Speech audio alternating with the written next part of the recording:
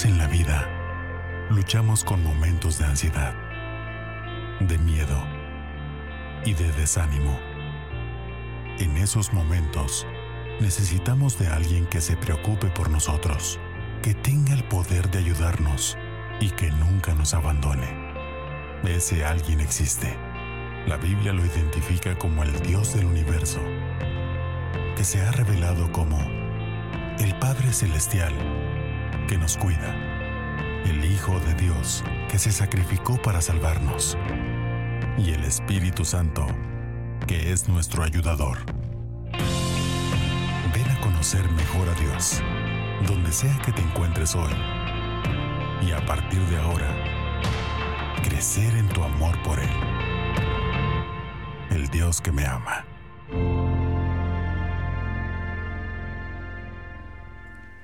Hola a todos, gracias por estar aquí en Sugar Creek, sobre todo si esta es tu primera ocasión con nosotros que hayas escogido, sobre todo este fin de semana acompañarnos, para nosotros es un gran privilegio. Para ustedes que se están conectando en línea, ya sea que a lo mejor nos has estado viendo o esta es tu primera ocasión en la cual nos sintonizas, muchísimas gracias por ser parte de Sugar Creek y te mandamos un gran abrazo desde donde quiera que nos estés viendo en el mundo. Pues hoy estamos comenzando una serie donde a través de las próximas semanas lo que vamos a hacer es tratar de tener un mejor entendimiento de quién es Dios. Y esto es importante porque la realidad es que muchos de nosotros nos hemos formado una imagen equivocada acerca de Dios. Una imagen que atribuimos a Dios y pensamos que Dios es de una manera porque a lo mejor lo escuchamos de alguien, porque tuvimos una situación, porque hemos pasado por ciertas experiencias y pensamos entonces que Dios es de esta manera. Pero la realidad es esto, que la mayoría ha adoptado una imagen distorsionada de Dios. La mayoría de personas en realidad ha adoptado una imagen que es distorsionada con respecto a Dios. Pasan por problemas, pasan por sufrimiento, pasan por enfermedades, por un divorcio o alguna situación que les marca y automáticamente la idea con respecto a Dios es que Dios es el causante de todo esto malo. Y a través de las experiencias y de las ideas y de conversaciones y videos en YouTube y lo que otros dicen, nos vamos formando esta imagen de Dios que es distorsionada, que no tiene nada que ver con el verdadero Dios, que es el creador del universo. Y de hecho, esto no es un problema reciente, esto es naturaleza humana. La mayoría de nosotros como seres humanos siempre hemos hecho esto, de distorsionar la imagen o pintar a Dios conforme a lo que nosotros creemos que Él es.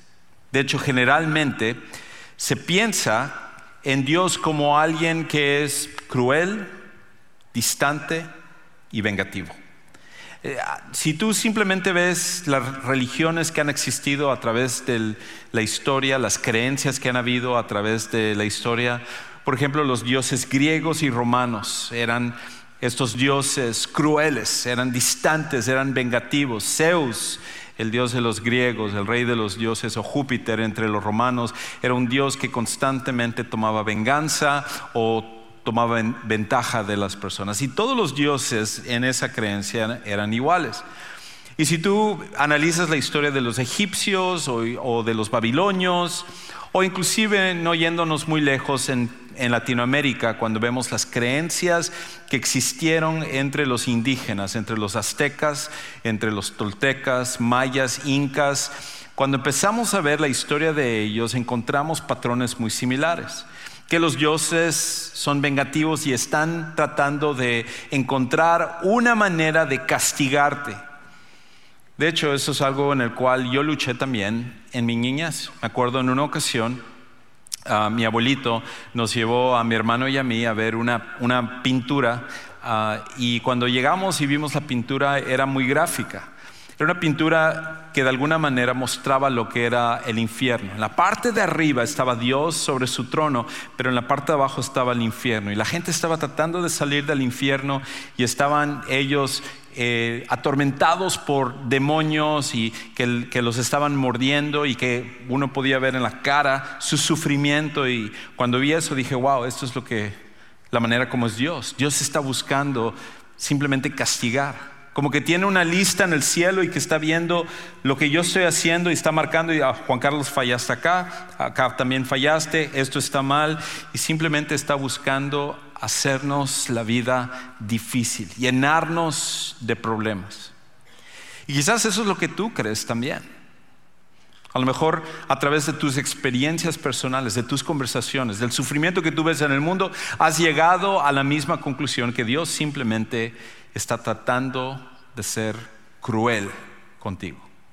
Y es distante porque a Él no le importa lo que esté pasando en tu vida. No es alguien con el cual uno puede formar una relación. No le interesa los detalles de tu vida o el sufrimiento que tú estás pasando. Y por tanto, si pensamos de Dios de esa manera, pensamos en Dios de esa manera, lo que hemos hecho es distorsionado la imagen de Dios. Lo que hemos es creado una persona que en realidad no existe, porque cuando lo comparamos al Dios que se reveló a través de la Biblia, y aún más que se reveló a través de su Hijo Jesús, lo que encontramos es alguien muy diferente. Y la pregunta que tendríamos que tener es ¿por qué? ¿Por qué es que tenemos esa tendencia a formarnos esta imagen de crueldad de Dios, de distanciamiento de Dios, de vengativo acerca de Dios? Y mi teoría, aunque no es solamente mi teoría, es que creo que hay un factor que pesa sobre todos los demás. Hay muchos factores que nos pueden llevar a ver a Dios o creer en Dios de esta manera, pero creo que hay uno que es el que más pesa de todos. Y es esto, que al final atribuimos a nuestro Padre Celestial las características de nuestro Padre terrenal. La razón por la cual nosotros vemos a Dios de esta manera es porque instintivamente tomamos las características de nuestros padres terrenales, nuestros padres biológicos, y la manera como son ellos, automáticamente nosotros ponemos estas características a nuestro Padre Celestial. Porque al final, hasta cuando escuchamos el término Padre Celestial, lo primero que nos va a venir a la mente es el Padre que tuvimos aquí en este mundo. Ahora, si tú tuviste la bendición de tener un gran Padre, un Padre que estuvo ahí para ti, un Padre que siempre estuvo involucrado, que te mostró amor, entonces creer en un Dios de amor es mucho más fácil para ti. Pero si tu Padre ha sido distante, si tu Padre fue sobrecastigador, si tu Padre te abandonó, entonces es mucho más difícil creer en un Dios de amor. Cuando cantamos acerca del amor de Dios, o cuando escuchaste el título de esta serie, Un Dios que me ama, para ti es difícil de creer porque eso no compagina con la realidad que tú has vivido con tu Padre aquí en este mundo. Todos lo hacemos, es nuestra naturaleza humana. Y de hecho lo que encontramos es de que esto es algo que afecta a la humanidad a través del tiempo. Inclusive hay un libro muy interesante que se escribió hace unos pocos años de un psicólogo de la Universidad de Nueva York que se llama Paul V. Vitz. Y este psicólogo, Paul C. Vitz, él lo que hizo fue analizar la vida, sobre todo de gente que habían sido los más famosos ateos de la historia. Y encontró un patrón muy interesante en la vida de todos ellos, hombres y mujeres. Y el patrón que encontró en todas estas personas es que cada uno de ellos tuvo una mala relación o no tuvieron a un padre en sus vidas. De hecho, en el libro, él habla acerca de todos los casos, analiza desde un punto de vista psicológico del efecto que tuvo sobre la creencia que todos estos ateos tuvieron acerca de Dios y lo que influyó para que rechazaran a Dios y la existencia de Dios. Tomando algunos, porque son muchos en el libro, por ejemplo, cuando nosotros vemos, antes de ese, si podemos poner la foto donde tenemos todas las personas que aparecen ahí, esa mera, perfecto. La primera persona que encontramos ahí del lado de la izquierda, arriba, es Friedrich Nietzsche, un filósofo alemán. Fue famoso por decir Dios no existe. Y luego a la derecha de él, en el centro, está Bertrand Russell, que fue un famoso filósofo inglés de la Universidad de Oxford, que también escribió varios libros en contra de la creencia en Dios. Y luego al lado de él, el filósofo francés existencialista Jean-Paul Sartre, que igual tuvo una influencia no solo sobre la filosofía y la creencia de Dios, sino sobre la idea de que no existe una moralidad y que cada uno puede vivir como quiera. El lazo común de los tres de arriba es que los tres perdieron a su padre cuando fueron muy pequeños. De hecho, por ejemplo, en el caso de Nietzsche, él perdió a su padre cuando tenía 4 años.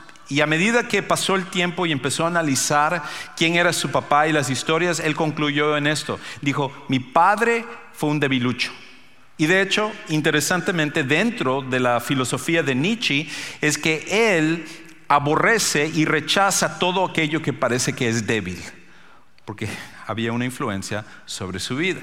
Lo mismo con Russell y con Sartre. Ahora, en la parte de abajo hay un lazo común también. Hacia la izquierda, en la parte de abajo hacia la izquierda está Sigmund Freud, que fue el padre del psicoanálisis y que tuvo una influencia tremenda sobre la psicología.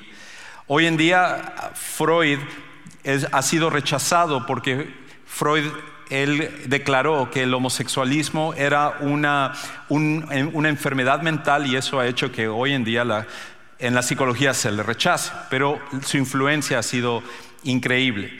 Y una de las cosas con Freud es que Freud él era un judío, y su padre, en vez de pelear en contra del antisemitismo que ellos habían experimentado como familia, dice que era una persona que prácticamente muy débil, y eso a él lo llenó de mucho enojo contra su papá. Pero aparte de ello, él escribe en uno de sus libros, en su biografía de hecho, él habla y llama a su padre un pervertido sexual, lo cual es interesante porque dentro del psicoanálisis y las teorías de Freud, él lo que dice es de que la sexualidad está al centro de todo lo que nos motiva.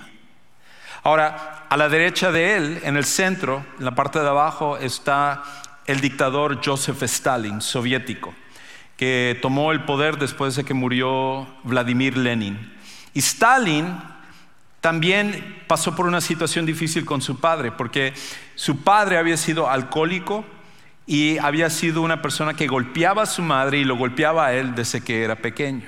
Y cuando él creció, él decidió, de hecho, cambiarse el apellido, porque Stalin en realidad no es el apellido de Joseph Stalin. Stalin significa acero en ruso, y él cambió lo que era su nombre, que era Vissarionovich, es en realidad el apellido de Joseph Stalin, lo cambió a Stalin para decir, seré un hombre de acero y nunca más nadie me va a hacer daño. Y luego a la derecha de él está Mao Zedong, que este hombre junto con Stalin son los que más han matado a personas como dictadores. Entre los dos, millones y millones de personas murieron tanto en la Unión Soviética como Mao Zedong en la China soviética o en la China socialista. Y este hombre dice que su padre odiaba a él a su padre por la forma en la cual él había sido como un dictador dentro de su hogar. Y irónicamente, Mao Zedong se convertiría también en un dictador de todo un país, matando a millones de personas. Hay un lazo común en todos ellos. Y es por esa razón que al final el psicólogo Paul Vitz en el libro concluye esto. Ahora sí, dice esto: la decepción y el resentimiento de un ateo hacia su propio padre justifican inconscientemente su rechazo a Dios. Tu relación con tu padre terrenal es uno de los factores más importantes por el cual tú ves a Dios. Y por eso nuestra relación con nuestro padre no solo nos afecta espiritualmente, nos afecta en la forma en la cual vivimos en este mundo. Interesantemente, hay una estadística del Departamento de Correcciones de Texas donde en un estudio que hicieron, ellos llegaron a esta conclusión: 85% de todos los prisioneros que están en la cárcel tuvieron una mala relación con su padre o tuvieron un padre ausente. El papel y el rol que tienen los papás en la vida de sus hijos es tan importante. Y es por eso que hoy en día, cuando nuestra sociedad ataca a la familia y dice estupideces del calibre de que hombres pueden ser mujeres o mujeres pueden ser hombres simplemente porque sienten serlo, hay un ataque hacia la familia, hay un ataque hacia el rol de los padres, hacia el ataque hacia el funcionamiento de la familia, y estamos viendo los estragos. Es por esa razón que si te preguntas ¿cuándo fue la última vez que tú viste una serie de televisión, una canción o algún medio de entretenimiento donde a los padres se le pintan en buena luz? ¿Cuándo fue la última vez? Siempre atacando a los padres, siempre tratando de poner mal a los papás. Y por eso tiene una imagen que va creando en todas las personas, de manera que cuando vemos a Dios, esas son las cosas con las cuales peleamos. Un ejemplo de esto es un famoso cantante rapero que se llama Eminem. Y aquí hay una foto de Eminem. Y este hombre, que es uno de los cantantes más famosos, de mayor influencia, muchos de sus hijos lo siguen a él porque no tienen buen gusto en música. No es cierto. Les encanta.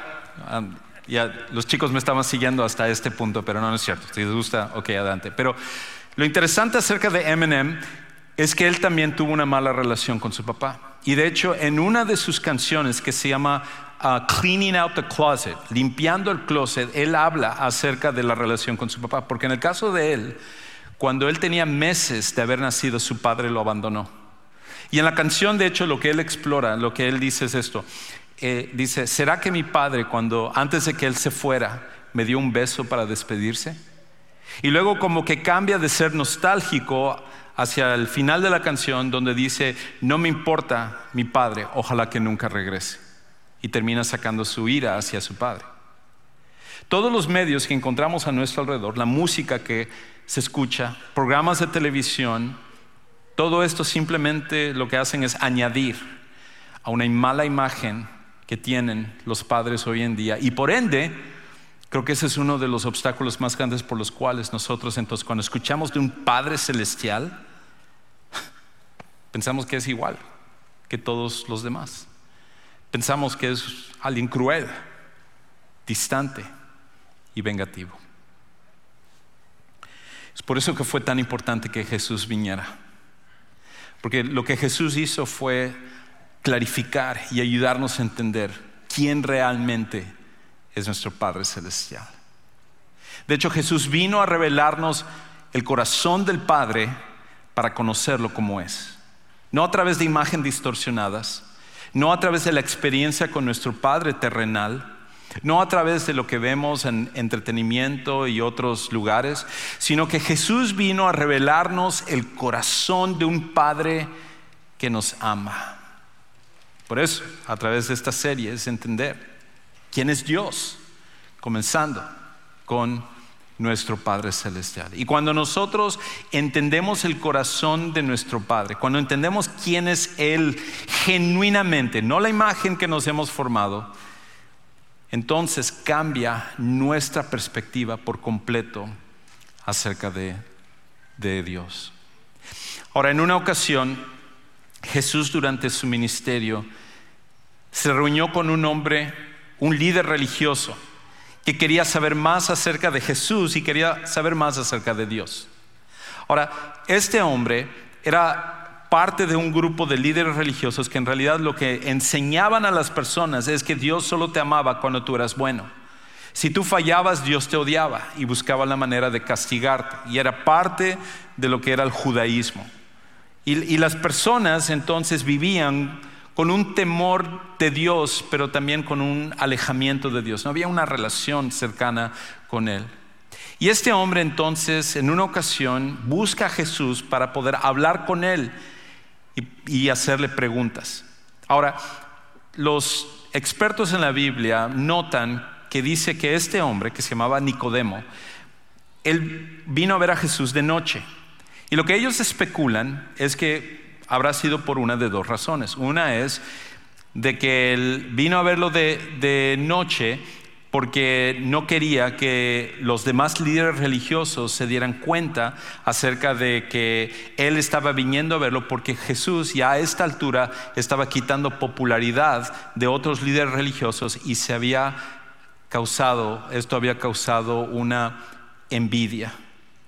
La otra era que simplemente no quería que lo estorbaran para que él pudiera tener toda la atención acerca de Jesús y él no perder también su prestigio como maestro de la Biblia, siendo que él venía a ver a un rabino o un maestro que era mucho más joven, y él, que tenía años de enseñar la Biblia, ahora estaba llegando a escuchar a este hombre asombroso que era diferente a los demás, que amaba a las personas y no hacía diferencia de las personas, que podía amar a los publicanos que eran odiados por aprovecharse financieramente del pueblo, o él amaba a las prostitutas y él les perdonaba y sanaba y restauraba sus vidas, y él no hacía distinción entre ninguna persona, y aparte de ello hacía milagros para validar que su poder venía de parte de Dios. Así que cuando Nicodemo viene para hablar con Jesús, Jesús le habla acerca de 4 verdades, 4 cosas acerca del Padre que tú y yo también necesitamos tomar para nuestras vidas. Y de hecho, dentro de esta historia que vamos a ver, o la contestación que Jesús da, está el versículo más famoso de toda la Biblia. Es el versículo que cuando tú ves juegos de fútbol americano o otros lugares, es lo que la gente tiene sus cartulinas acerca de Juan 3:16, y este es como que es el pasaje más conocido para las personas. Pero muchas veces lo que se pierde un poquito es el contexto de todo lo demás que Jesús está diciendo ahí. Y entonces Jesús le va a enseñar a Nicodemo, al igual que nosotros, 4 cosas que son tan importantes acerca de nuestro Padre Celestial. Lo primero que Él va a enseñar es esto: que el Padre Celestial nos ama a pesar de que le hemos fallado. El Padre Celestial nos ama a pesar de que le hemos fallado. En nuestras relaciones, cualquier relación que tenemos, cuando nosotros lastimamos a alguien, defraudamos a alguien, decepcionamos a alguien, no importa qué tan profunda pueda ser esa relación, muchas veces esa relación jamás se puede restaurar al mismo grado que tenía antes. Se pierde la confianza y esa relación queda sensible por mucho tiempo. Cuando nosotros hemos lastimado a alguien, y más cuando lo hemos hecho intencionalmente, corremos el riesgo de nunca más volver a restaurar esa relación. Pero Jesús comienza con la idea de que nosotros, que hemos fallado en nuestra relación con el Padre Celestial, Él, en cambio, su reacción es una de amor. Escuche cómo Él lo dice en la primera parte de Juan 3:16. Dice: porque de tal manera odió Dios al mundo, rechazó Dios al mundo, estaba enojado Dios con el mundo, se decepcionó del mundo. No dice eso. Jesús nos dice esto acerca de nuestro Padre Celestial: porque de tal manera amó Dios al mundo. Cuando hablamos acerca de Dios, una de las características que más necesitamos entender de Él es el amor. De hecho, Juan, que estaba escribiendo esto y nos está relatando esta historia, años después, cuando él fue un anciano, escribiría otras cartas que también están en la Biblia y que nosotros las conocemos hoy como las epístolas de Juan. En una de estas epístolas, primera de Juan, él no solamente, después de pensar acerca de esta historia, sino de muchas cosas más, él llega a esta conclusión. Él dice: Dios es amor. Dios es amor.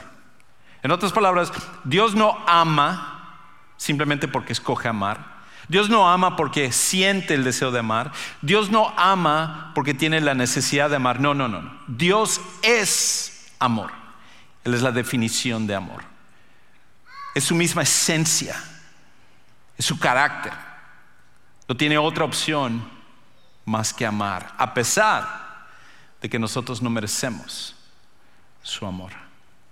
Entonces, lo primero que resalta Jesús es el tremendo amor que tiene por el mundo, pero cuando hablamos del mundo estamos hablando de ti y tu situación, y las veces que has fallado, y las veces que has pecado, y las veces en las cuales te has alejado de Dios. Dios te amó tanto que, sabiendo todo eso, entonces Él hizo algo por ti. Entonces Jesús nos dice lo segundo, y lo segundo es esto: que el Padre Celestial nos rescata aunque sufrimos por nuestra propia rebeldía. El Padre Celestial lo que hizo fue que por su amor nos rescata aunque sufrimos por nuestra propia rebeldía. Escucha entonces cómo continúa diciendo en Juan 3:16, ya la segunda parte. Dice: porque de tal manera, tan grande fue el amor de Dios, tan inmesurable, tan grande, tan incomprensible, que entonces Él amó al mundo, que dio a su Hijo unigénito o único, para que todo aquel que cree en Él no se pierda, sino que tenga vida eterna. Lo que Dios hizo es que mandó un rescate, a pesar de que nosotros intencionalmente hemos sido rebeldes. Y su rescate fue la manera en la cual entonces nosotros podemos regresar a Él y tener una relación con Él.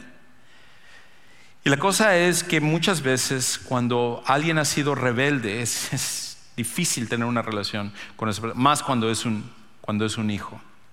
Recuerdo una historia que escuché acerca de un hombre que se llamaba Frank, y él era de San Diego, y él por mucho tiempo junto con su esposa habían estado tratando de ayudar a su hijo, porque su hijo había caído en una adicción tremenda de drogas, y no importaba cómo le habían tratado de ayudar, siempre regresaba a su adicción, robaba dinero, hacía cosas, y cada vez era peor la situación, y tuvieron que finalmente optar por sacarlo de la casa para ver si de esa manera podría reaccionar y así poder dejar las drogas y buscar ayuda, pero ni eso funcionó. Con el paso del tiempo ya perdieron contacto, y el padre Frank de este muchacho empezó a hacer una búsqueda para tratar de encontrar a su hijo, y se contactó con una iglesia que ellos ministraban a personas que son indigentes y que viven en la calle. Entonces ellos empezaron a buscar a su hijo y lo encontraron en la ciudad de Denver, y entonces le dieron la información, y este padre Frank viajó hacia Denver, y entonces fue a la calle donde su hijo estaba viviendo en la calle. Y cuando llegó allá, fue rápidamente caminando buscando a su hijo, cuando lo pudo ver y lo pudo reconocer de espaldas. Pero su hijo era ya diferente a esta altura. Estaba encorvado por la heroína y el efecto que había tenido sobre su cuerpo, y estaba caminando como si fuera un anciano. Y de repente el muchacho había sentido algo, una mirada, y él volteó a la calle a ver quién es el que estaba atrás, y se dio cuenta que estaba su papá con los brazos abiertos, listo para poder abrazarlo. Y él lo que hizo, viendo eso, es que se volteó y trató de alejarse lo más rápido posible. Pero su padre, de cualquier manera, fue hacia él, lo abrazó y le dijo: estoy aquí para ti. Y entonces el padre decidió que durante todos esos días, por algunas semanas, iba a quedarse a vivir en la calle con su hijo. Lo que su hijo comiera, eso es lo que él iba a comer. Donde su hijo se sentara, ahí iba a estar. Abajo de la intemperie, viviendo en la lluvia, su padre estuvo ahí al lado de él. Y al final, una de las personas le preguntaron a él, porque su hijo no había cambiado para esta altura, le preguntaron acerca de qué es lo que él le dijo a su hijo y por qué razón lo había hecho, y dijo esto. Dijo: yo le dije a mi hijo, si mueres, tu madre y tu padre morirán contigo. Puede que sigamos aquí respirando, pero no te equivoques, estaremos muertos por dentro. Y le dijo: lo único que se me ocurrió fue ir ahí, estar con él y amarlo, mostrarle lo mucho que le quiere su familia. Es lo que Dios hizo por ti y por mí. Nosotros también rebeldes, nosotros también adictos a nuestros pecados, destruidos, sin querer una relación con Dios. Y de cualquier manera nuestro Padre Celestial nos vino a buscar. Es por esa razón que en otra ocasión Jesús cuenta una historia también de un hijo pródigo que, similar a este, abandona a su padre, se va y desperdicia, despilfarra todo su dinero, y cuando cae en lo más bajo regresa hacia su padre, y su padre, en vez de castigarlo, en vez de rechazarlo, lo recibe con brazos abiertos. Y Jesús lo que dice es: tu Padre Celestial es así contigo y te ama de esa manera. Luego Jesús continúa y nos dice otra cosa acerca de nuestro Padre Celestial. Y nos dice acerca de nuestro Padre Celestial que nos increíblemente hace esto: nos perdona y salva nos perdona y salva al poner nuestra confianza y control en Jesús. Escucha la manera como Jesús nos dice que como Dios está dispuesto a perdonarnos y salvarnos cuando nosotros ponemos nuestra confianza y control en Jesús como nuestro Salvador personal. Y entonces Jesús continúa contando en el versículo 17: porque Dios no envió a su Hijo al mundo para juzgar al mundo. Eso nunca fue la intención. Aunque Dios tenía todo el derecho de hacerlo, tenía todo el derecho de castigarnos a todos nosotros por más bueno que creemos que somos, sino para que el mundo sea salvo por Él. El que cree en Él, en Jesús, no es condenado o juzgado, pero el que no cree ya ha sido condenado, porque no ha creído en el nombre del unigénito o único Hijo de Dios. Dios dio una manera, un rescate, un camino para que nosotros podamos regresar a Él, y es solamente por medio de Jesús. No es por medio de religiones, no es por medio de obras buenas, no es por medio de buenas intenciones, no es por medio de comprar cosas o tratar de congraciarnos con Dios de alguna manera. Nada de eso sirve. La única manera es por medio de su Hijo Jesús. Y Jesús entonces nos dice una última cosa con respecto al Padre Celestial, y es esto: que el Padre Celestial nos da libertad de decidir. Nos da libertad de decidir. Lo que tú vas a hacer es tu decisión. Dios podría forzarnos a hacer su voluntad. Él podría cambiar el funcionamiento de nuestras neuronas y el funcionamiento de nuestro cerebro para que lo único que querramos hacer es la voluntad de Dios. Pero Dios no hace eso. Porque si Dios hiciera eso, Él sabe que seríamos marionetas, que seríamos títeres, que seríamos robots. Y Dios lo que desea es tener una relación contigo. Una relación implica que ambos deben de acceder, tener esa relación y amarse. Porque si un lado quiere tener la relación y el otro lado no quiere, al forzar esa relación, eso es ya no una relación, es una violación. Y Dios no hace eso contigo, porque Él te ama. Y entonces Jesús lo dice de esta manera.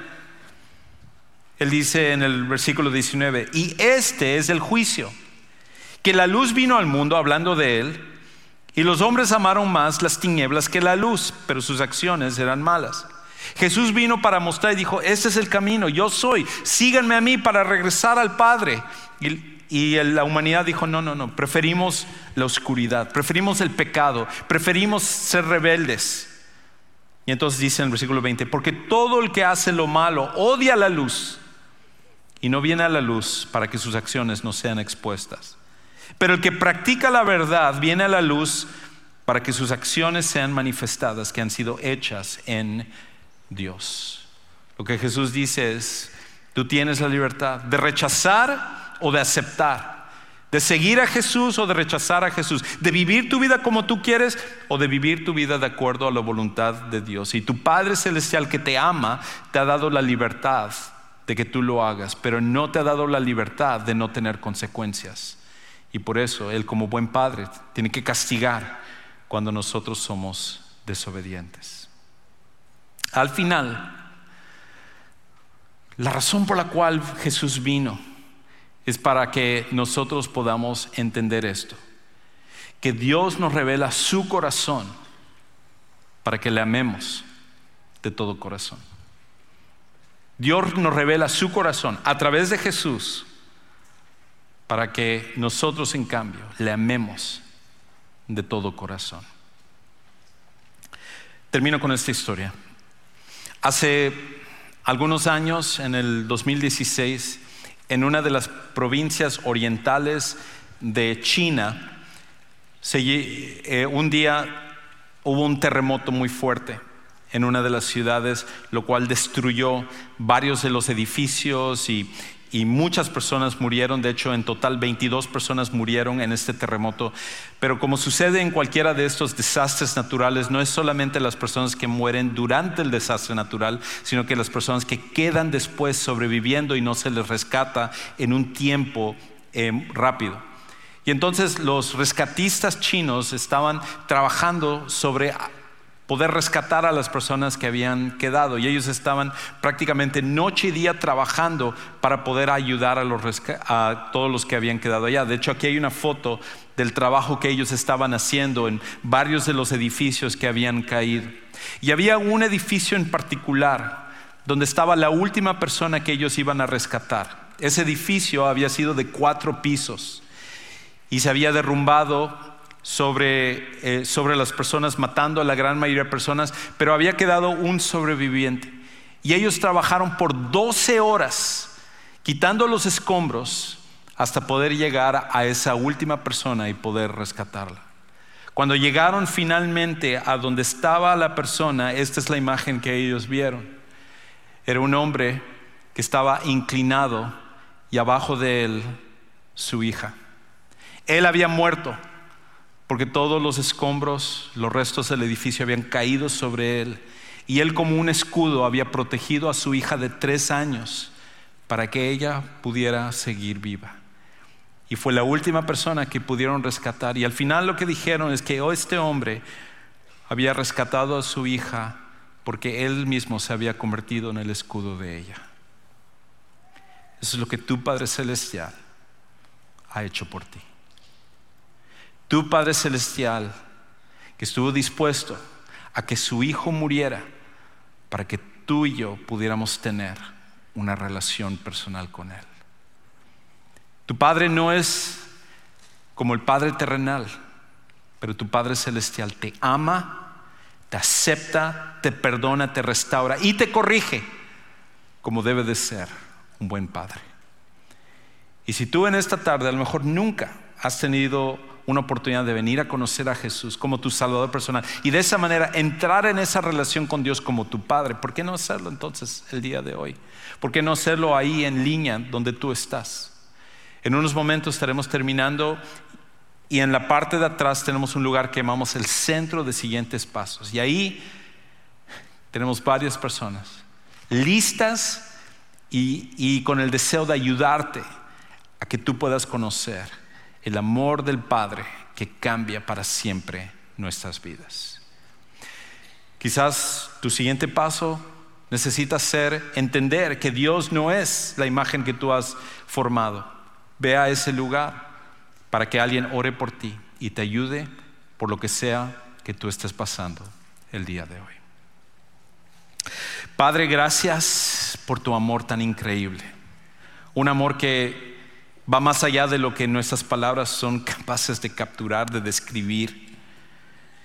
Y es ese amor lo único que nos motiva para seguir adelante en las dificultades de la vida.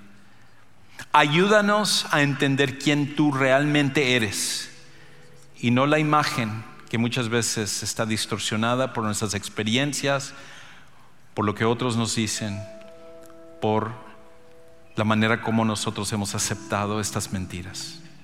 Tú eres un gran Dios de amor, un Padre perfecto, y te amamos con todo nuestro corazón. Y todo esto oramos en el nombre de Jesús. Amén.